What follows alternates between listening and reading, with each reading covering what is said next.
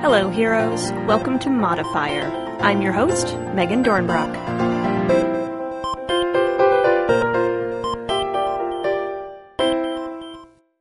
Hey, heroes. This is the last episode in October, which means we are coming up on November conventions. I'll definitely be at Metatopia in Morristown, New Jersey, November 1st through the 4th. And the following weekend, November 8th through the 11th, I'll be at Acadecon in Dayton, Ohio. I'll be running a few games at Acadecon, and at Metatopia, I'll have a game in the very early pitch brainstormy session stage. So hopefully I'll see you for some of those, or just around the cons. Feel free to say hi.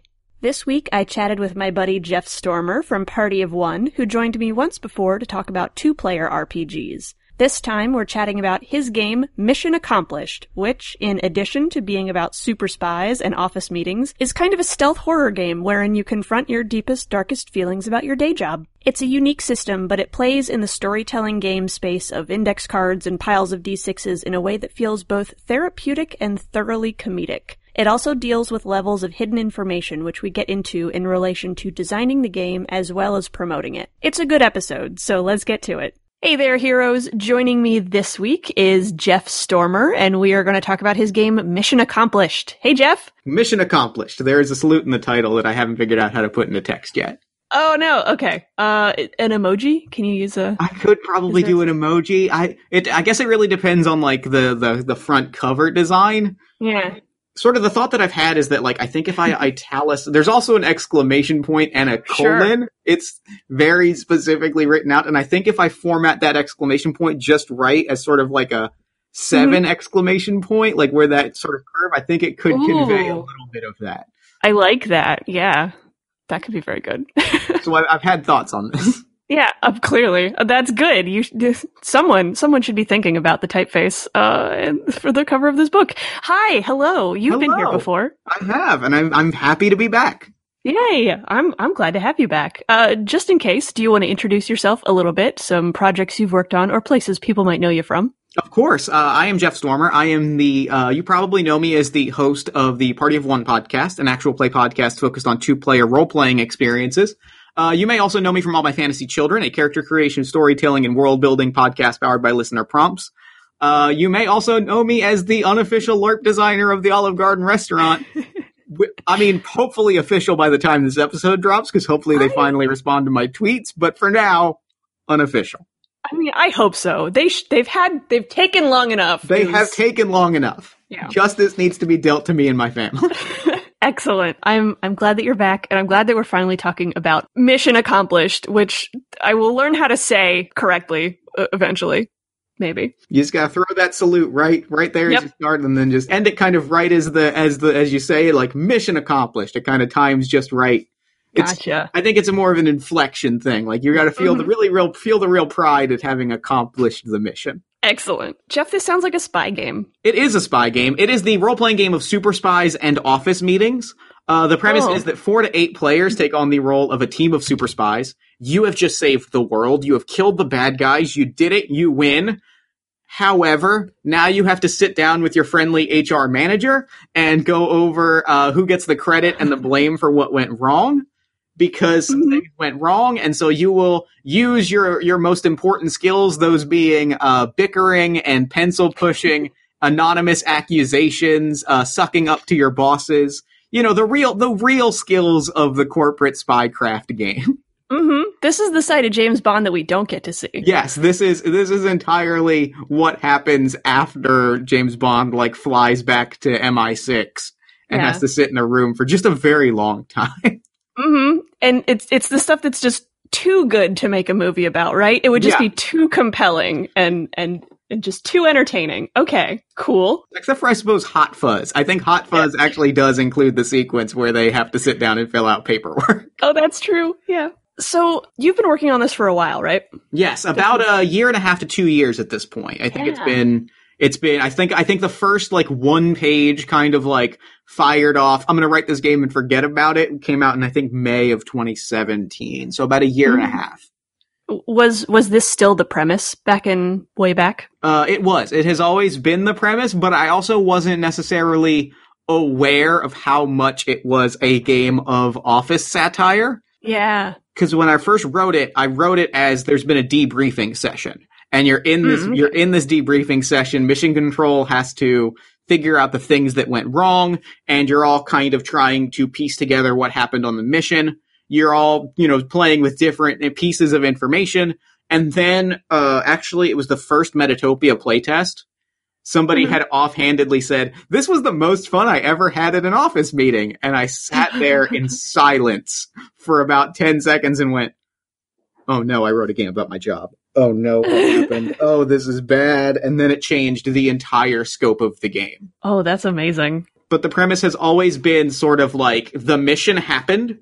Mm-hmm. This is the meeting that comes after that. I just didn't fully grasp what that meant until somebody spelled it out to me, and I went, "Oh no." That's great. I feel like that happens when you make art, though, Yeah. Have you ever enjoyed an office meeting? Oh, I hate them so much. I don't enjoy office meetings. And it's weird because, I like talking to people. I do podcasts because I enjoy interacting with people and making friends.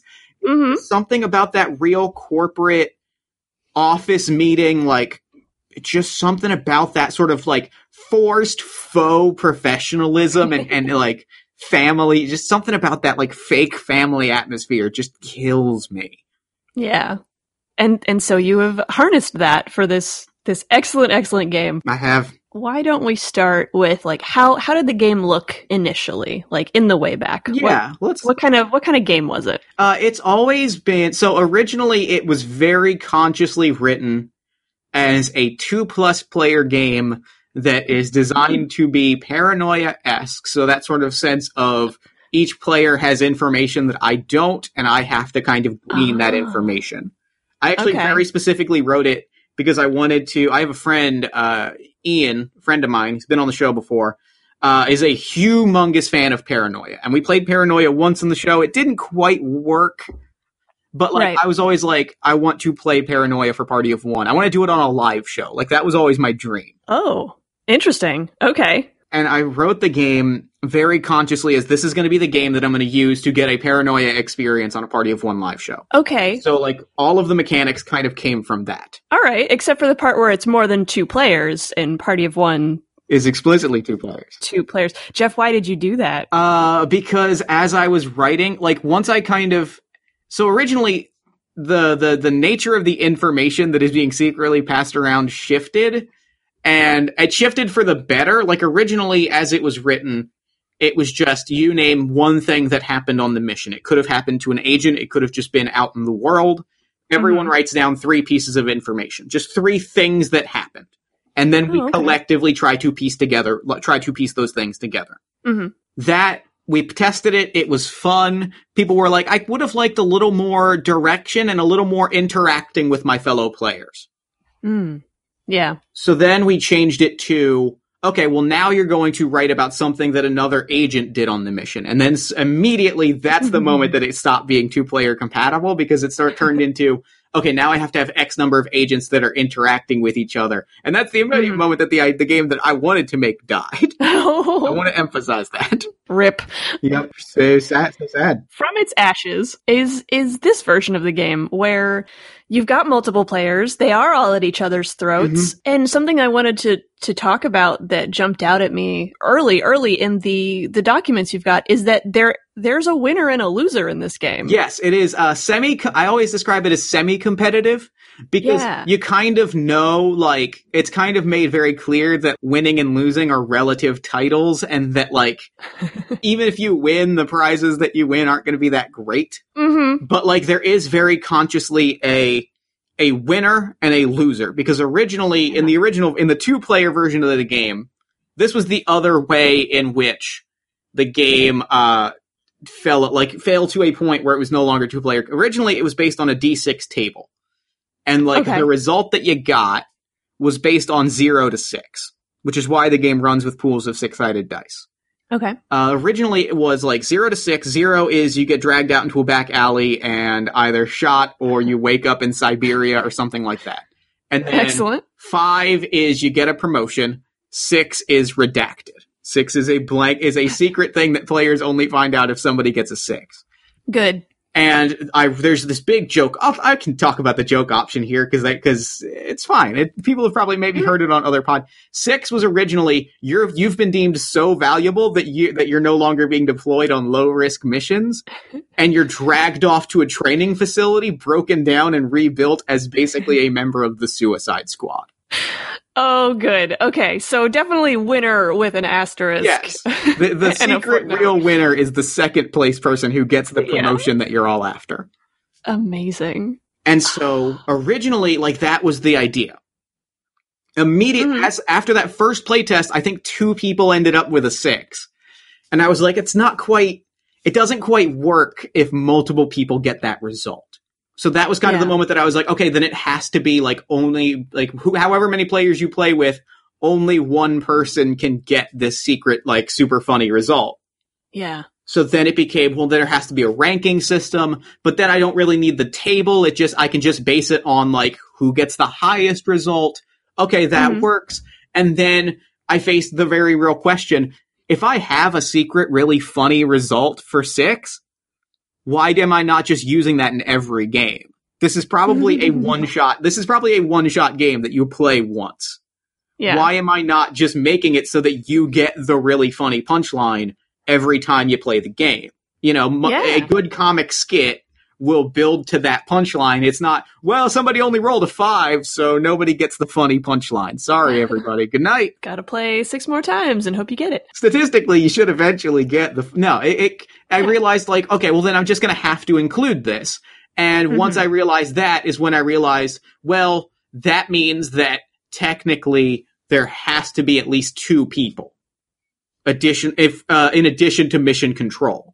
Sure, yeah, because there is a GM in this game. Yes, there is a GM role. Yeah. Mission control is like organizing all of the secret handed out information and like assigning arbitrary value statements to things. And so like there had to be a person to win that secret funny result, but then there also had to be a person to win the less funny result to make that secret funny result that much funnier.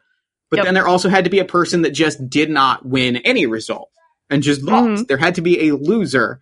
And so it became, okay, well then I need a minimum of three people. Like to make that punchline work, you need somebody to get a really bad option, somebody to get the good option, and somebody to immediately think, wasn't I supposed to get the good option? And then they find out that they get the worst option. Yep. I love this. And so you mentioned playtesting and coming to this decision during playtesting, and you've played a lot of games with a lot of people.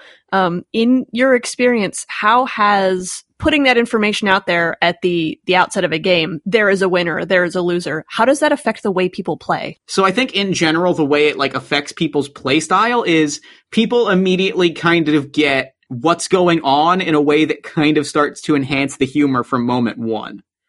Because coupled with the premise that you're in an office meeting, you know, you're talking to management, and then I hit them with, and there's a winner and a loser. Somebody is going to get a promotion at the end of this, and somebody is going to be burned and dropped off in Florida with like all of your assets frozen. People immediately go, oh, now I kind of start, and they immediately start to like get that sense of like, oh, I'm trying to like hustle to get a promotion. Oh, this is a game about day jobs. And like they kind of, I find that like telling them there's a winner and a loser kind of hooks them in to the true genre of the game in a way that's really satisfying. Yeah. And until you actually started answering that question, it didn't click for me that's definitely, I worked in customer service, and it's definitely performance scores. Like 100%. It's okay. So maybe nobody technically lost, but there's definitely, you know, the bottom percentage of your call class as this. Oh God. All right. Now you're understanding that this is secretly a horror game. Oh my, it is, Jeff. It is. I'm stressing. That's been a lot of the feedback I've gotten in playtests is people are like, wow, I was really stressed playing this game because I felt like I was at work. And then they'll immediately be like, but I loved it. And I'm like, good, because that's the feeling that I'm going for is for all of us to sort of in a safe, consensual environment be like, boy, this feeling stinks. Yes. Okay, cool. That's actually one of the things I want to know is like the experience that you want your players to have. And it's That's sadistic. It is, but I think it's also like the way that I write this game as empathetic as somebody that has worked as a corporate drone for a decade. Mm-hmm. Like this has been a game that I specifically wanted to write, and like the players that I've played at tables with, even the ones that describe it as like I felt like enjoyably stressed, are immediately like, oh, it was so much fun to just laugh about like the worst things that happen at my job. And so, like, I think the vibe that I want, the feeling that I want to cultivate in players is the feeling of going to an after-work happy hour, getting that first drink, or like alcoholic or otherwise, even if it's a soda or a water, sitting there with your coworkers and just going, wow. So can we talk about what happened today? I can absolutely see that. And we talked a little bit when we were setting up about this game being cathartic.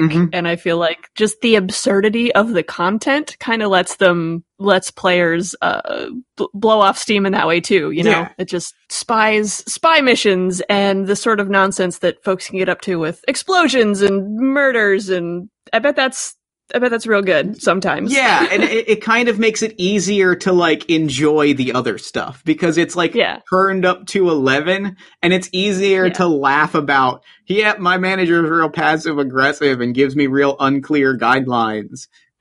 But it turns out they're talking about plastic explosives. So it's funny, and, like, it kind of pushes it to absurdity and makes it easier to just take in that feeling of, like, wow, my job is a lot. This is excellent. So why don't we talk a little bit about how this cathartic experience works mechanically then?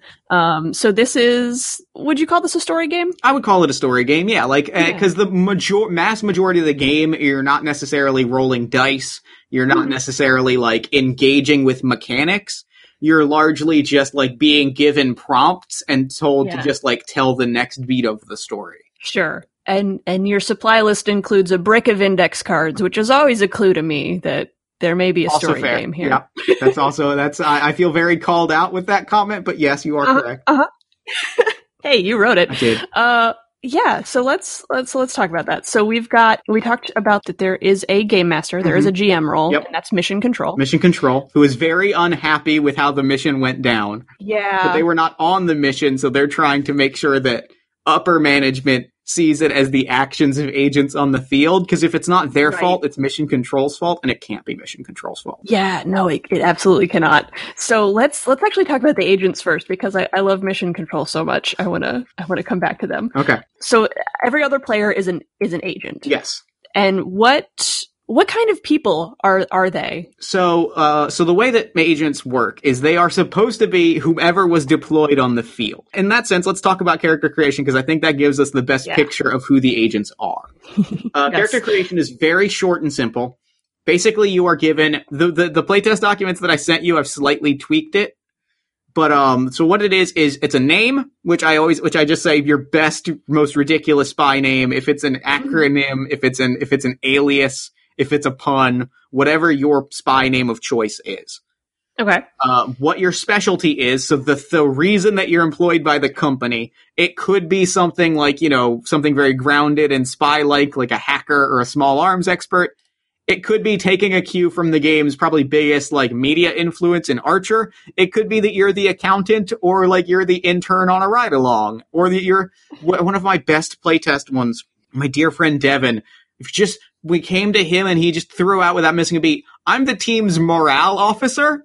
I'm in charge of keeping up engagement and team spirit. And we're all just like, okay, I love this. That's perfect. It is a perfect, and it's that kind of it can be as ridiculous or grounded as you want it to be. Hey, that's some Star Trek shit right there. I'm here for it. It was real good. And then the last, and maybe there's two other aspects that all of these things you kind of, when I come to you, you basically lay this out. So there's your name, your specialty, the way that you contributed to the mission's primary objective, because it's always a concrete fact in Mission Accomplished that you are coming back having successfully accomplished whatever objective you went out to take care of, or to accomplish, basically. Cool. One of the example mission dossiers is Villains, which is the vast international league of larcenists, arsonists, and inventors of nefarious science. Yes. Villains has installed a moon laser. They've put they took over a space station and installed a moon laser. They are going to use it to hold the world hostage. Your objective is to blow up that moon laser. And when we start play, everybody knows, okay, whatever else we add to this, that moon laser blew up. We did it, and we are being, like, rewarded for this. Mm-hmm. And so it's how you contributed to that, and that's our way of making sure that in gameplay that is addressed. Because we had several play tests where we got to the end of the game, and I sat there and looked at my notes and said, "Oh, we didn't actually talk about the mission that you guys did. That's a problem." Oh, so this is a way to basically have it be like, okay, the players have accomplished it, and here are concrete ways in which we help do that. Cool. Okay. And last, and maybe most importantly, it's just a fun fact, something to help us get to know you. And I describe it specifically as like you would give in the most uncomfortable office meeting, like get to know each other icebreaker segment. Shit. I know, right? So Dan started a new job. Yeah. And they gave fun facts. Okay. As you meet people in the office, you give fun facts. And one of his like seatmates gave the fun fact that, oh, I play piano. And some guy that they work with was like, that's not a fun fact. So wow. The guts. I love it. To just be like, that's not a fun fact. I also have a fun fact story. Yeah. And fun here is in so many quotation marks. We were meeting a new manager, and she was going around the room and having everybody give fun facts. Mm-hmm. And it came to me, and I'm like, I have a lot of fun, interesting things I could bring up, but all of them are going to require me giving 20 minutes of explanation. So I'm just like, I really like games. Games are good. Big gamer. Yeah. And that was it. Like, that was my fun fact. Sure. The person next to me, good friend of mine, love the guy, also a podcaster, happens and was like, yeah, I make podcasts. And my boss goes, oh, I love podcasts. And in a move that could have ended our friendship, he goes, well, yeah, Jeff also makes podcasts. And I'm like, okay, great. Oh, no. Thank you. So I'm sitting there, my boss is like, oh, Jeff, what's your podcast about? And I'm like, no. I play Dungeons and Dragons, but you know how you play Dungeons and Dragons with like 4 people? I play it with 1 person. So like, also, but like Dungeons and Dragons is a game where, okay, like remember and like I had to do, and this is my nightmare. Oh my God. Really, that was the moment that Mission Accomplished fully came into view of like, oh, this is the feeling that I want to capture of like, just thinking the words, this is my nightmare. Okay, that part I'm keeping in. I cannot wait for the fun fact part to be the thing that devolves into like, oh really? Tell me more about that. Like, I want to be mission control. I want to inflict this pain on other people and be like, oh, tell me more about this thing. Or that's not a fun fact. That's you know, not a fun fact. I'm excited for that. I love it. It's so good. Originally, our last few playtests, we had 2 fun facts. One work-related and one out-of-work-related. But, like, I swapped out the second fun fact for how you've contributed to the mission. Because, like, the work fun fact was getting kind of muddied. And I think just having one fun fact forces you to just pick whatever, like, comes to your mind first. Yeah. Like, are you more work-minded? Or are you, like, into your hobby of juggling that you got to tell everybody about it, you know? Fun fact, actually, a friend of mine lists that he can juggle on every resume he sends out because he says that no one ever checks and they're always impressed. I love it. Oh. He just adds it like, by the way, I can also juggle. And then they're just like, oh wow, that's so neat. And then they never ask him to juggle. He just is like, yeah, I can juggle. I love it. Jeff, I just want to be in a position of power to make people prove things to me now. Oh, you can juggle? I happen to have these balls. I happen to have these bowling pins. I just keep them on my desk for exactly this instance. Juggle them. Oh, by the way, yeah. And you start throwing bowling pins. Oh man, nobody put me in charge of anything. I won't get any work done. Okay, so character creation. Yeah. That's pretty quick and dirty. Yeah. And then the only other thing that you do is actually before you make characters, because the game is kind of played out of order a little bit. Character creation is generally the first thing that you do. But here, the thing we do before we do is each player names one thing that went wrong on the mission that Mission Control has to try and like get to the bottom of. Oh my God, okay. So what happens is Mission Control has a mission dossier. There are going to be, I think, 5 of them starting in the book. It depends on how many I write. which is kind of weird that I can just like decide things like that, but yeah, you have this power. And so mission control has like one of like 5 missions. There's probably going to be guidelines on how to make your own. And they sort of pick one, they hand it to the players. It's like a 3-page document with a half a dozen names, places, props, office protocol, like make sure your out of office email is set up correctly. And you basically hand this to the players and you say, hey, look through this. It's 2 pages. You can look through it in 2 minutes. Name one thing on the mission that does not invalidate that primary objective, but that went horribly awry. And you don't know who is responsible. And mission control is basically going to have to tell you as a group, all right, who did this? Who is responsible for this? Good. And so that is sort of the other thing that is sort of the other part, or the one of 3 parts of like prep for the game. Okay. So yeah, so you've got your mission. You have what went wrong, and then you have your characters. And then your characters, once you've figured out how badly this has gone, then you decide who you are, and then you do my favorite part of the game, which is rat out your coworkers. I was going to say paperwork, but yeah, it's that. It's also paperwork. Good news. So what happens is everybody takes 2 index cards. Mm-hmm. You have the agent to your left and the agent to your right. This is why it is a minimum. Since it is a minimum of 3 players, it works with that nice little triad. Perfect. You have the player to your left, the player to your right. You will write down one good thing that either the player to your left or player to your right did. It doesn't matter who, and it adds to an element of, I don't know who has written this card about me. So it's a good thing that one of the 2 players to your left or right did to help the mission along. Something positive, something good. Okay. Then you write something bad that the other person did. Oh, so boy. If I say the person to my left made sure that all of our passports were in order before we went to outer space, the person on my right, I have to basically be like, yeah, they fired the moon laser. That accidentally happened, and it was all them. Oh, no. So it's entirely possible for one player to have, like, 2 bad things attributed to them. Or yeah, okay. This will not necessarily work out evenly. No, it does not necessarily work out evenly. Beautiful. Okay. And so then once you have all of this information, everybody hands all of their index cards, including what went wrong on the mission. All of those index cards. So 3 index cards per player go to mission control. Okay.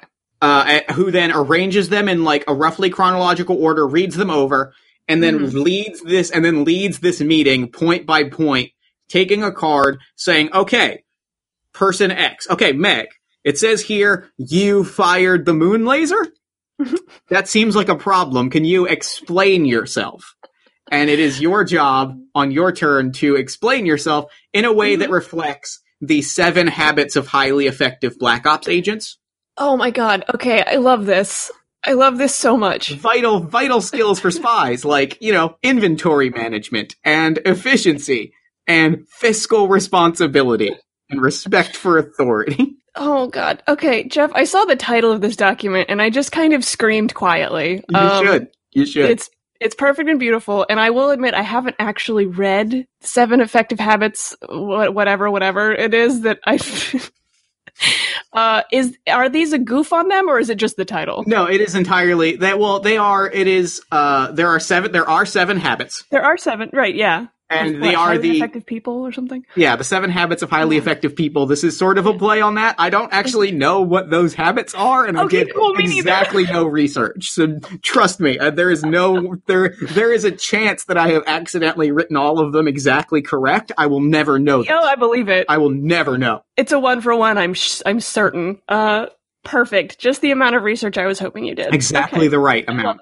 And so you have to basically, like, hearing what you did. So hearing that you fired the moon laser, you have to go, well, you see, the reason that I fired that moon laser was because I was trying to do X, Y, and Z. And the other players are encouraged to, like, slide in. I'm thinking of maybe adding a mechanic where I give them, like, interjection cards. Something like that, where, like, but as is... So far, the game has worked really well, where agents are just sort of encouraged to periodically slide in and go, yeah, you say that you did it because operatives were moving in on Hero Department HQ, but I happen to know that you kind of just sat on the display. You just kind of leaned on it and hit a button.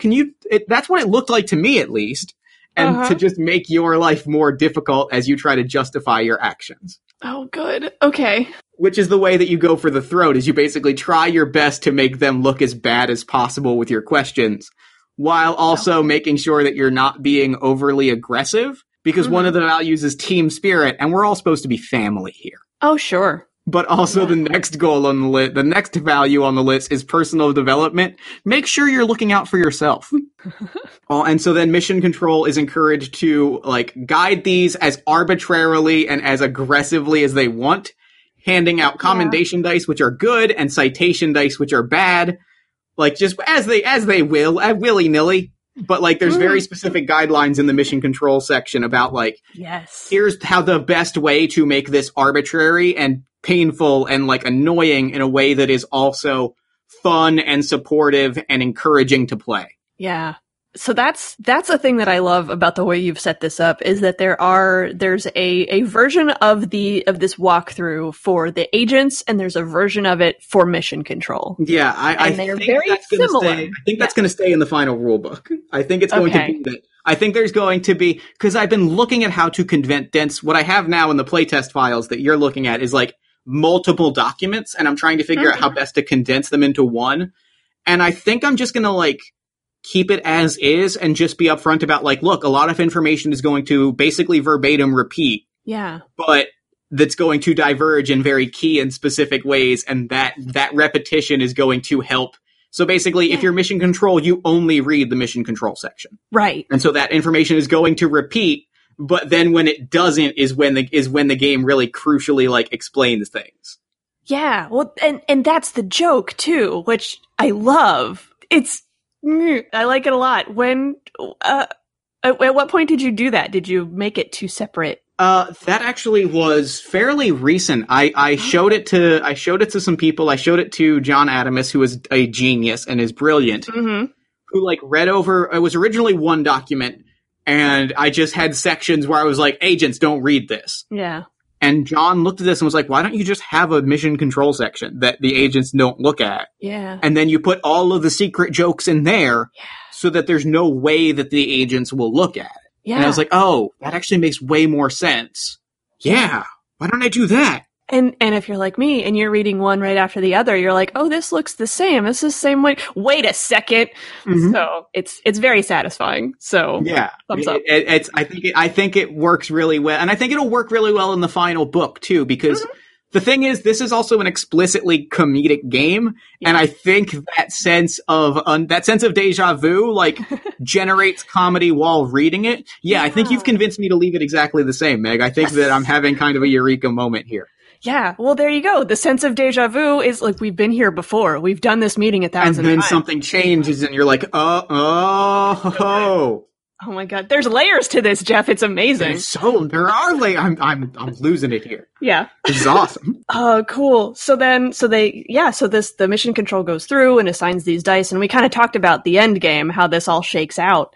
Yes. Players roll dice, so the citation dice cancel out the They cancel out the commendation dice. If you roll a 6 on one citation dice, it takes away all of the 6s you roll on your commendation dice. So it is hilariously balanced in favor of the bad dice. Mm-hmm. Oh yeah. And so the idea is you roll your dice. Whoever has the highest number from 1 to 6, after you've canceled out your dice and you've looked at everything, you base it on, like, whoever has the high number wins. You rank it out from there, so each person fills one spot on the chain. If there is a tie, here's a specific thing. Here's actually my actual favorite mechanic in the game. Mm-hmm. If there is a tie, so if 2 people have a 6, yep, the winner is whomever has more 6s. Sure. If I had rolled 3 6s and you rolled 2, I win. Mm-hmm. And you get second place. If we both have 2 6s, then it is whomever's commendation dice total is higher after dice have been taken away. So if all of my 2s and 3s have been taken away and I'm left with only those 3 6s, and you have 3 6s but also a 5, mm-hmm, you have 4 commendation dice and you win. Okay. If we each have 4 dice with 2 6s, what happens then is we are both convicted of collusion, declared villains, double agents, and dragged off and convicted of treason. I love it. How often has that happened? I think it's happened like twice now. Oh, good. And like originally there was a lot more steps to it, and loath as I am to give him, I know that I'm stepping into dangerous territory here, saying a nice thing about him on modifier. Brandon Leon Gambetta. Oh, no. Oh, it's 2018. We're friends now. Oh, okay, great. Brandon Leon Gambetta, great guy, love him to death. He's so good. Brandon, in our playtest, read that, like, I talked this over with him, and I told him how much I loved this joke, and he goes, cut it down to, like, 2 or 3 tops. Because because he was like, the thing is, it's the same, and it's the same as, you know, the Alpha Omega 7 clearance, you're too high, you're too important, is you want that joke to hit. Yeah. But this is a situation where you don't want it to hit every time, but you want it to hit enough you want there to be a strong enough chance that it will, that will happen. And so, like, it's down to 3. It might even be at the end of the game, or when the game publishes. It's just if you both have 2 6s, then you're guilty. But I kind of like having 3 things, and then if that 4th thing being, you're both double agents. Sorry. Yeah, that feels like the perfect amount of ties of coincidences. That many cannot be a coincidence. Yeah, that's perfect. 3 things, like 4 things all together. That's too many. Yeah. How often have you seen everybody have, like, all their combination dice wiped out? Is that that has never happened. Oh, and I'm and I have there's a specific rule for that, which is if you have no dice left, your total is 0. Yeah. And the rule is also 0 is the only number that can't be convicted of collusion, because at that point you're all just sent off to Siberia. Anybody with a 0 is just shipped off to Siberia, and you're never heard from again. Good. So we're not terribly concerned if you were a double agent at that point. Perfect. Oh. It's just everybody at 0 gets burned. Awesome. Yeah, I was starting to get worried with how many dice get wiped out, but that's good to know. Yeah, I've never seen all of the dice wiped out. Cool. But I have seen it where somebody had like 2 citation dice, and they rolled like a 5 and a 6. Oh. And they're like, but I had 2 6s and 3 5. Oh my god, my high. I have 1 2. Oh. My number is 1 2. Well, that's the way it goes. Accrue fewer citations. Yeah. Be better at your job. Yeah, get better customer feedback. What do you want? Yeah, I'm sorry. That's me. My hands are tied. Yeah. This is the algorithm. I can't really control that. I know. Every time I think of one of these jokes, I have to like walk around for a little bit because I'm like, it's too good. It's too good to describe this as an algorithm that just predicts everyone's winnings, and then you're just like, oh no, I hate this. Yeah, this is real bad. It's real bad. It real bad. Feels bad, Jeff. Okay, so we also want to talk, since we talked about how the mission controls book has different information in it, and there are these things that we've talked about pretty openly on the show so far, and it's things that are going to be addressed as you do actual plays, but there's a lot of intentional hidden information in this game. I want to talk about like designing a game that involves that, and also promoting a game that involves that. That has been the hardest part of promotion, was like accepting the fact that like if I play through Mission Accomplished, like if I go on a podcast and play through it, which I'm doing more of, I have to reveal at least like the big joke, like the core one is what happens to the person that gets first place. And the devil's bargain is like, I can't really promote the game, especially not in an actual play setting, and without revealing that joke, because the game is very specifically written as a comedy skit. You know, it's written as this sort of escalation, and it needs that punchline. If you don't get that punchline, the game, like, it loses a chunk of it. It's all building to that. It is the final culmination. So if I'm promoting this game, I have to be including that. But that means that you can read the game and then know, I got first place. I think I know what's about to happen. Yeah. But like, but in terms of design, like, that's the frustrating thing about promoting it. In terms of designing it, I very specifically wanted an experience of like, because the joy of the game, the 2 core tenets of the game are empathy, which we've already talked about. Like we're all enjoying the fact that we're sharing stories about our lousy day jobs. Yeah. But also surprise. There's also the element of so much of laughter is largely based on empathy and surprise. Those are 2 things that naturally generate laughter. And so like I wanted the game to include surprises that would make you laugh, which is what me putting a card down and you going, wait, I did what? Like, that's funny. That is a moment you'll laugh because you are caught off guard by what you've done. In the same way, the end game had to include that sense of like, wait, what is happening to me? And to do that meant that like I had to make sure that the players weren't going to know exactly what happens to them until they play the game. Yeah. And so like the challenge there was always mission control is going to know how these things play out, but they're not going to quite know how they get there. Agents are going to know how they get there, but they're going to be surprised by what the end result is. So everybody is having these sort of surprise moments. And that was why so much of the game is designed in secret, is so that everyone is having these moments of surprise. Yeah. Oh, I like that. I've put a lot of thought into like how funny games work. Yeah. Well, it shows. It's a very, like, even just reading it, it's very funny just to read. I'm imagining how things would play out, you know, with the players that I know that I'm definitely going to play this with. I'm very excited. I need you to tell me about it. Like, you know, on Discord or DMs or whatever. Like, if you play it, I want to hear about it.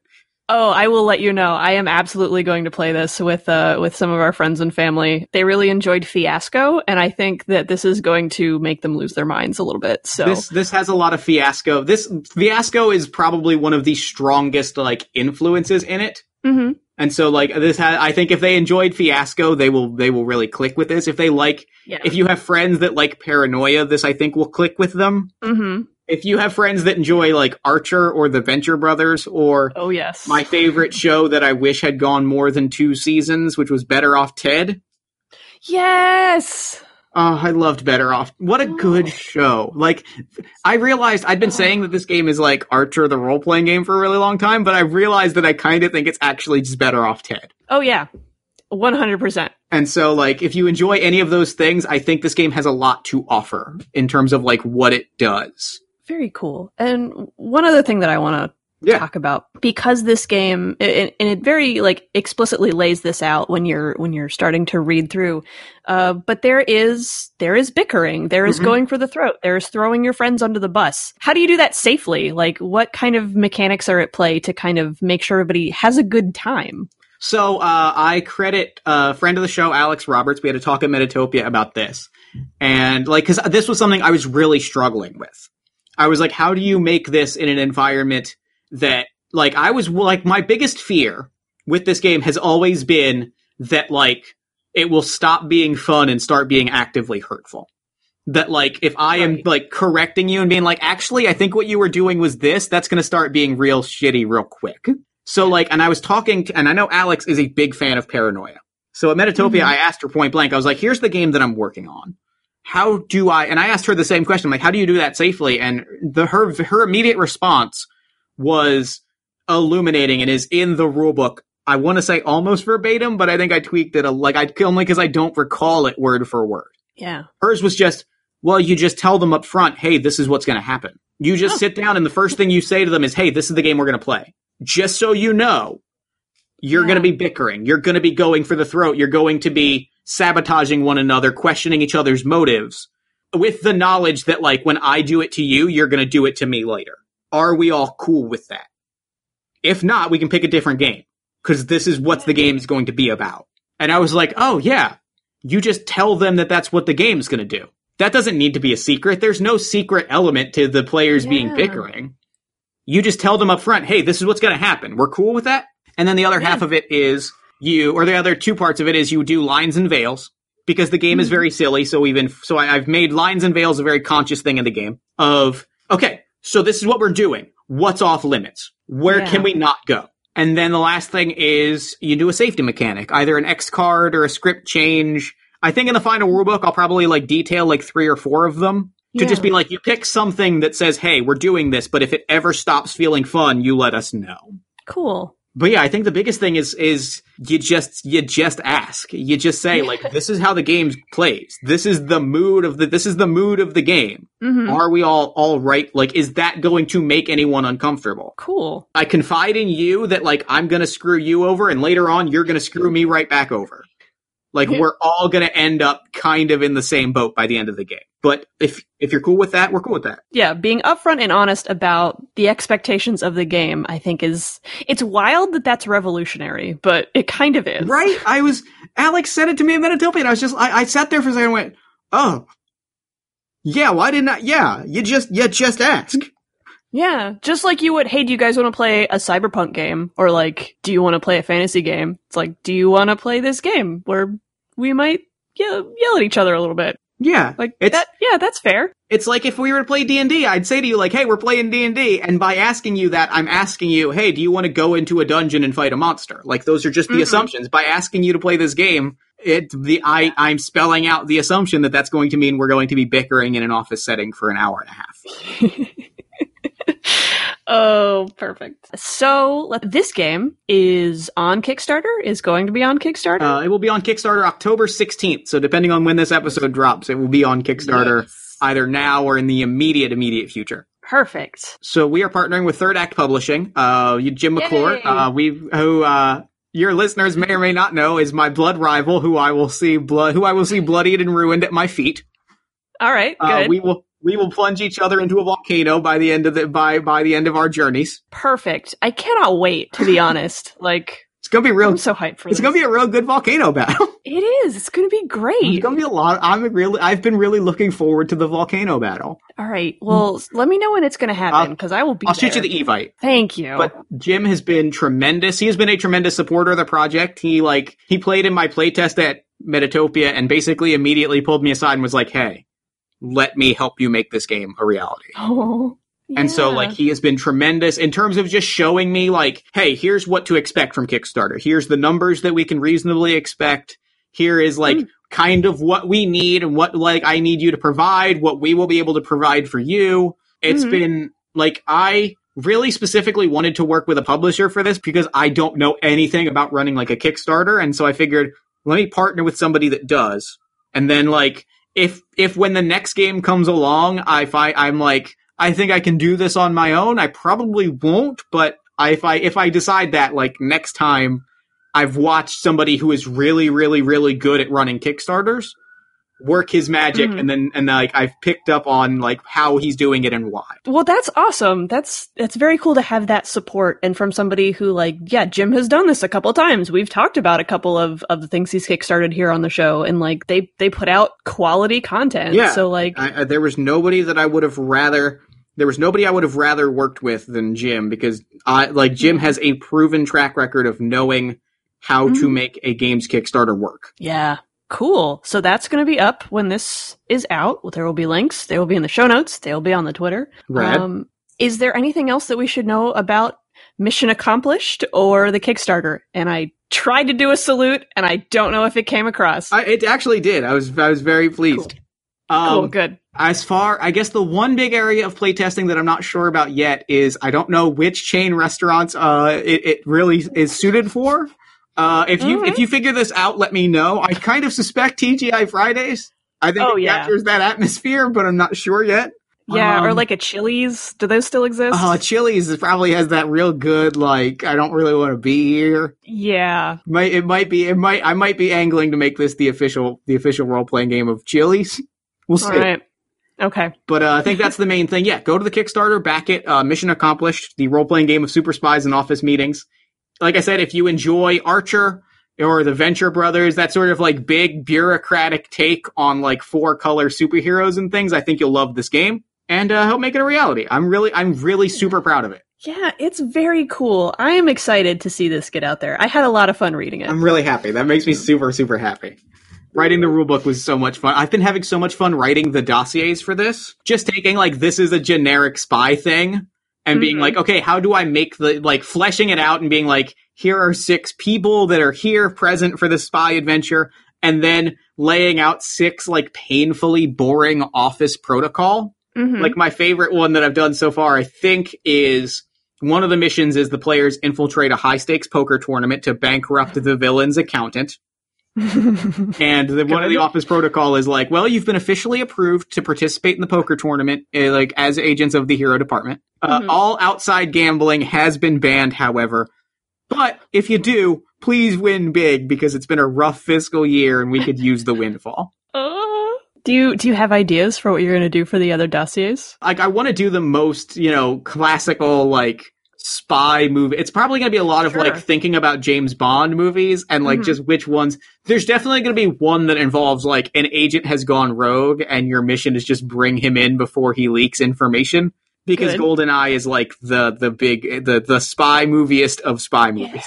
Yeah. That's the only one I can remember seeing. And also, that's also the plot of Mission Impossible, now that I think about it. So yeah, it has turned rogue and you have to bring them in is definitely going to be one. I know that like I'm pushing to make one of the stretch goals because I'm writing it for another podcast to do a fantasy version, which will just be an alternate version of the 7 Habits but for a thieves guild and like a fantasy dossier where you have to like steal from a dragon or something. Oh god, okay. I'd love to make that a stretch goal. It might just also be a PDF that I shoot into the world at some point. I haven't decided yet. But that's a thing that I want to do. I just really want to make like a bunch of very specific like spy movie tropes into these slightly ridiculous office scenarios. There's going to be a lot of good takes on this. I'm so excited. The thing I've been most excited about is just hearing like play reports and hearing it on podcasts that I'm not a part of, and just like seeing it in the world is the most exciting thing in the world. I'm so excited for you, Jeff. I'm really excited. So where can we find you and your games online? Of course. You can find me at Party of One Pod. You can find my games, my podcast, my everything at jeffstormer.com. You can also find Party of One at partyofonepodcast.com, all my fantasy children at allmyfantasychildren.com. That's basically where you can find everything that I'm working on between those various websites. Nice. Okay, cool. And we'll link all that stuff. Thank you, Jeff. Thank you for being on. This was so much fun. Huge thanks again to Jeff for being back on the show. And if you liked the sound of his game, I was fortunate enough to play it with him over on the Party of One feed. Links to that actual play episode and to the Kickstarter are in the show notes. I also want to add that I misattributed the fun fact anecdote that I ultimately left in, as it actually happened to our friend Chuck. Like, to him. To his face. That's messed up. That's all for this week, heroes. Follow Modifier on Twitter at Modifier Podcast, or send us questions, comments, and suggestions through email at modifierpodcast@gmail.com. Modifier is part of the One Shot Podcast Network, an incredible family of RPG podcasts, including shows like this one. Join hosts Hannah Schaefer and Evan Rowland as they redesign their first role-playing game. Design Doc is an experiment in public participatory analog game design. It's fun, it's messy, and you're invited along for the ride. To find out more about this and other shows on the network, visit oneshotpodcast.com. Modifier's theme music was created by my favorite bothan, Kat Greenfield, whose myriad talents are on display at katgreenfield.com. Join me again in 2 weeks for another episode of Modifier. See you then.